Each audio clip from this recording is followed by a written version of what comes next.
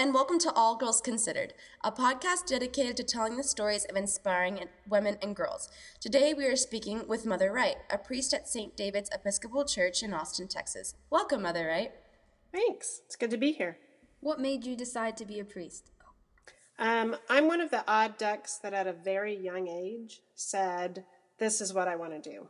So when I was 12, I looked at my mother, and I was raised in the church. That was my second home. It was where I knew people loved me and cared about me.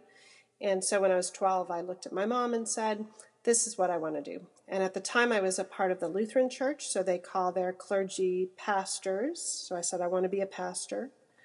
And when I graduated from college, I went to work for a little while, and in retail, actually, to get bills paid off. And then I started seminary and went from there. But I knew at a really young age, I liked helping people figure out how to draw close to God. So, and I knew that at an early age, that I liked how the church worked, and I wanted to be a part of that.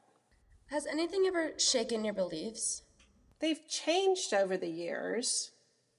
They've deepened.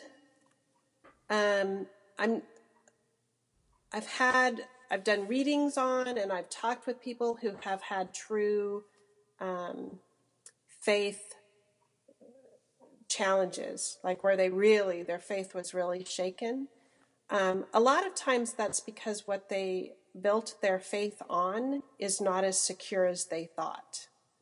So if your faith is built on, if I'm a good person, God will always make sure my life is okay, that's going to get shaken at some point, because no one gets through this life without challenges. Everyone's life has difficulties and trials and tribulations that have absolutely nothing to do with what kind of a life you're living.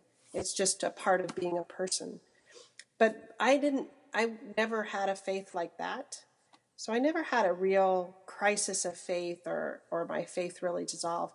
There was a time when I was a young adult that I wasn't overly pursuing being ordained. I think because I knew that I just wanted to be a young woman for a while. I knew that life always has ups and downs and challenges. So my faith was never built on that idea that I was going to have an easy life if I did the right things and was a Christian. So I never had that big of a faith crisis. But I did want to sort of just be a young woman for a while and not be ordained. So I took a little bit of time before I headed off to seminary and went for ordination, and just worked and enjoyed being a young person and having a life without that added aspect of being ordained, because it's not always fun. I think one of my favorite stories is I had just started seminary, and we were at a huge gathering, and there's probably 20 of us out to dinner one night at a Mexican restaurant. And someone at the other end of the table that I had just met that night for the first time said a cuss word, which is not an awful thing. It's not a good thing, but it's not an awful thing. And then she let out this huge gasp, looked at me across the entire table, and apologized. And I really felt like cussing right back at her, just to let her know, like, I'm not the person that needs to be concerned about this. But it can be uncomfortable at times. And I enjoyed just being a young woman for a few years. You said you wanted to be a young person. What did you mean? Just kind of be in the world without people looking at me as, wait a minute, this is a representative of God. What made your religion meaningful? The family that I was raised in took it seriously, but not so seriously that it was harmful or hurtful. So we said blessings before our meals. We said bedtime prayers. God was worked into how we operated in the world and how we were. We went to church on a weekly basis, but every once in a while my mom would say, let's take this Sunday off and sleep in and make waffles or whatever. So she wasn't overly rigid about it. I knew that was the place where people loved me and cared about me and would help me in any way possible. And through that knowledge of them and how much they cared, that's how I grew to understand get a glimpse of how much God cares for us. I don't think we ever really can feel the depth of God's love for us. We get glimpses of it. But I think God's love for us is so strong and so deep that it's hard for us to understand how much is there. So a lot of how I was raised, kind of the love that I saw expressed around me. How do you help others that want to know more about religion? For me, it starts with finding out where they are and what they're really asking about. And so some of it is as you would expect. Some of it is in large group settings. So when I preach each week, that's a way that I hope I'm helping people get to know God more. When I help lead them through the worship service, I hope that that's a time when they're getting to know God more. So those are kind of in big group settings.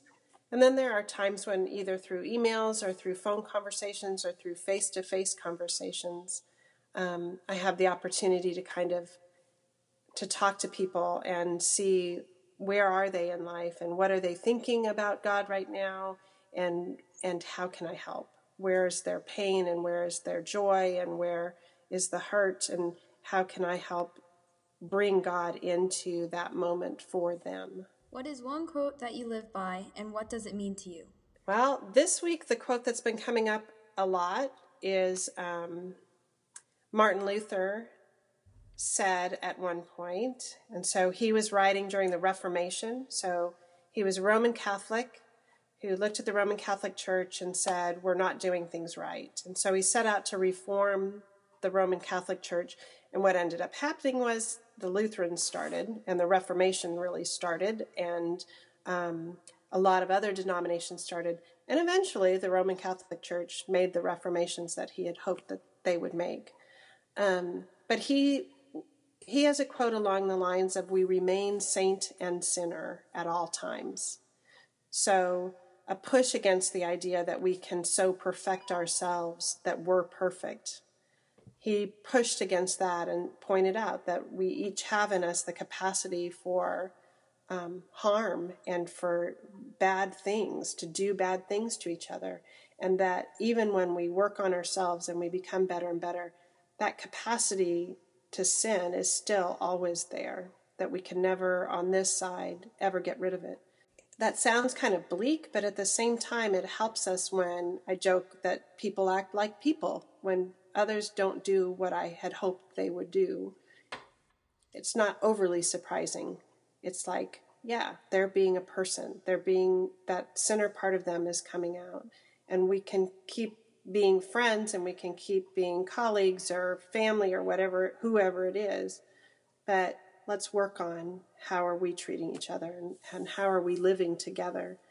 But it doesn't destroy my relationship with them just because they did something that I don't like or that they shouldn't have done. What is it like being a female priest? I was really fortunate. The first church where I was their rector, the priest in charge of their congregation, the rector that they had before me was also a woman. So I was following her.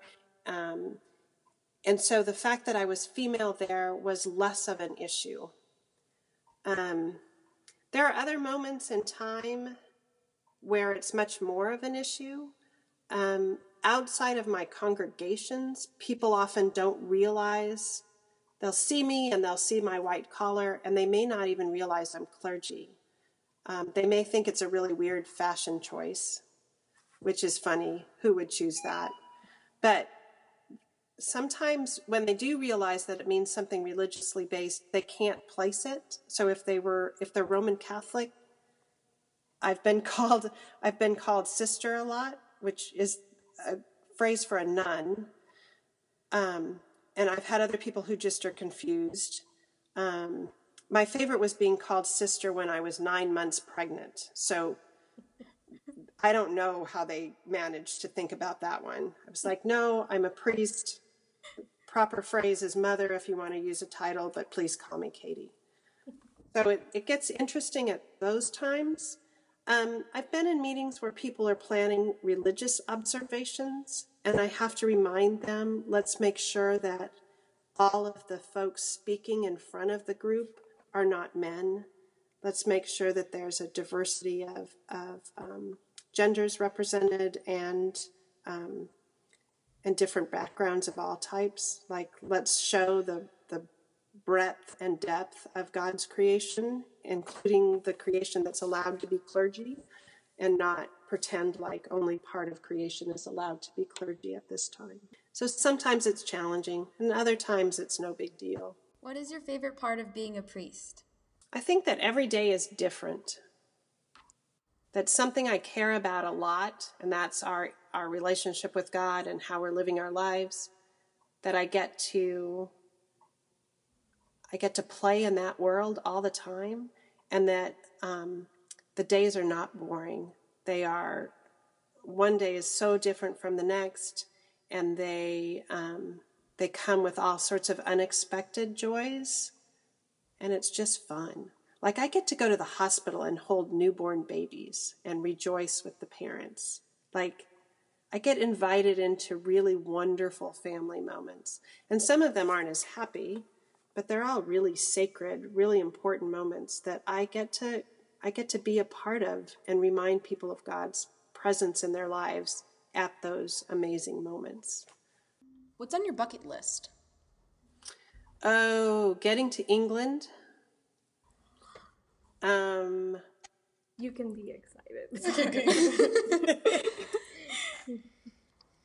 I think doing a long ocean cruise. My mom and I talk about going on like a transatlantic ocean cruise.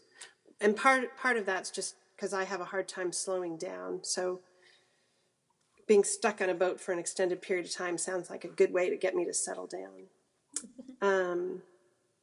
What else is on my bucket list? Seeing my children into adulthood and them having good lives. I think that's the biggest thing on my bucket list. What hobbies do you have? I've quilted in the past. I'm not working on anything right now. I've been making a lot of window coverings for my house. So Roman shades for different windows in my house. I like sewing. I like hiking. I really love the water. So I like stand-up paddleboarding and kayaking and pretty much anything that involves getting out on the water. And I like reading a lot. I like reading really weird science fiction. What are your favorite books? There's one called The Sparrow that changed how I thought about science fiction. And that's one of my favorites. There's another one, I think the title's Through the Women's Gate, or Through Women's Gate. And it is a post-apocalyptic dystopian future novel from a feminist perspective. And it's quite good. Have you ever had a big moment and blew it? Have I ever had a big moment and blew it? Well, I've had big moments where I've done things that just, I've been leading worship and had to stop and restart because I was so sideways. And that's no fun. Kind of say to myself, okay, next time, be more prepared or do this way. But try not to really focus on, oh, that was a big moment and it's gone and I blew it. What is the best piece of advice someone has given you? To not worry a whole lot about what other people think, but to do the right thing for my life. So to live my life the way that is right for me and the people I love around me and I'm responsible for, and not in some way that makes the neighbors happy, so to speak. I was raised by a woman who used to say on a regular basis, I don't care what the neighbors think. Like, we're going to do the right thing for our family. I don't care what the neighbors think. And that's a good way to live. You got to care about what people think, and you got to care about what you think. But it's what's the right decision for me and my people, and not in a selfish way, but in I'm going to do what's authentic for us. What helps you through the most difficult times? I get enough sleep. Okay, you asked before what the best advice anyone ever gave me. I took a class one time. I was a youth minister for a while. And I went to this big seminar on all sorts of youth ministry. And they had a class called Spiritual Disciplines for the Undisciplined. And I've never been one who has a really rigid daily schedule. Like some clergy get up and they say certain prayers every morning, just like this. I get really bored with that. I have to mix it up. I have to do different prayer things. So this class on the spiritual disciplines for the undisciplined, I thought, well, let me go see what they've got. And they said in there, sleep is a spiritual discipline. Getting enough sleep is a spiritual discipline. And that has been great advice. And so one of the things that I do is I get enough sleep. I can't think about anything well, and I can't respond well to stressful situations if I'm exhausted. So I sleep. The other thing I do is kind of take my own internal temperature. How am I going? How am I doing? What's going on? Have I been under too much? I can do too much for a short time. I can sprint, but then I got to rest. Then I got to figure out some way to charge up again. And some of that is just quiet meditation time. Some of it is getting out on the water. I looked at one of the folks that works at the church one day, and she knew it had been really stressful. There'd been a lot of crazy things going on. And I said, I'm going now. I'm going to go out to the lake. I'm going to rent a kayak, and I'm kayaking this afternoon. And it was just my way of sort of disconnecting from the craziness. And no one needed anything right then. Everything was going to be fine if I walked away for a few hours. And being out on the water and paddling around, that restores my soul. So figuring out for myself what feels good for me, what restores my soul, and then making time for it, making sure that I do that on a regular basis. What advice would you give young women today? What advice would I give young women today? I would remind them that the world around them does not have their best interest at heart all the time. That what people ask of them and show them and seem to present as normal may not be good for them, for their soul and for themselves. And so to be careful with themselves, to be careful who they communicate with and they connect themselves to, and to take good care of who they are, to allow themselves to be who they want to be and who they are, and not worry a whole lot about everything else, and not feel like they have to make other people happy. Thank you very much. Thank you.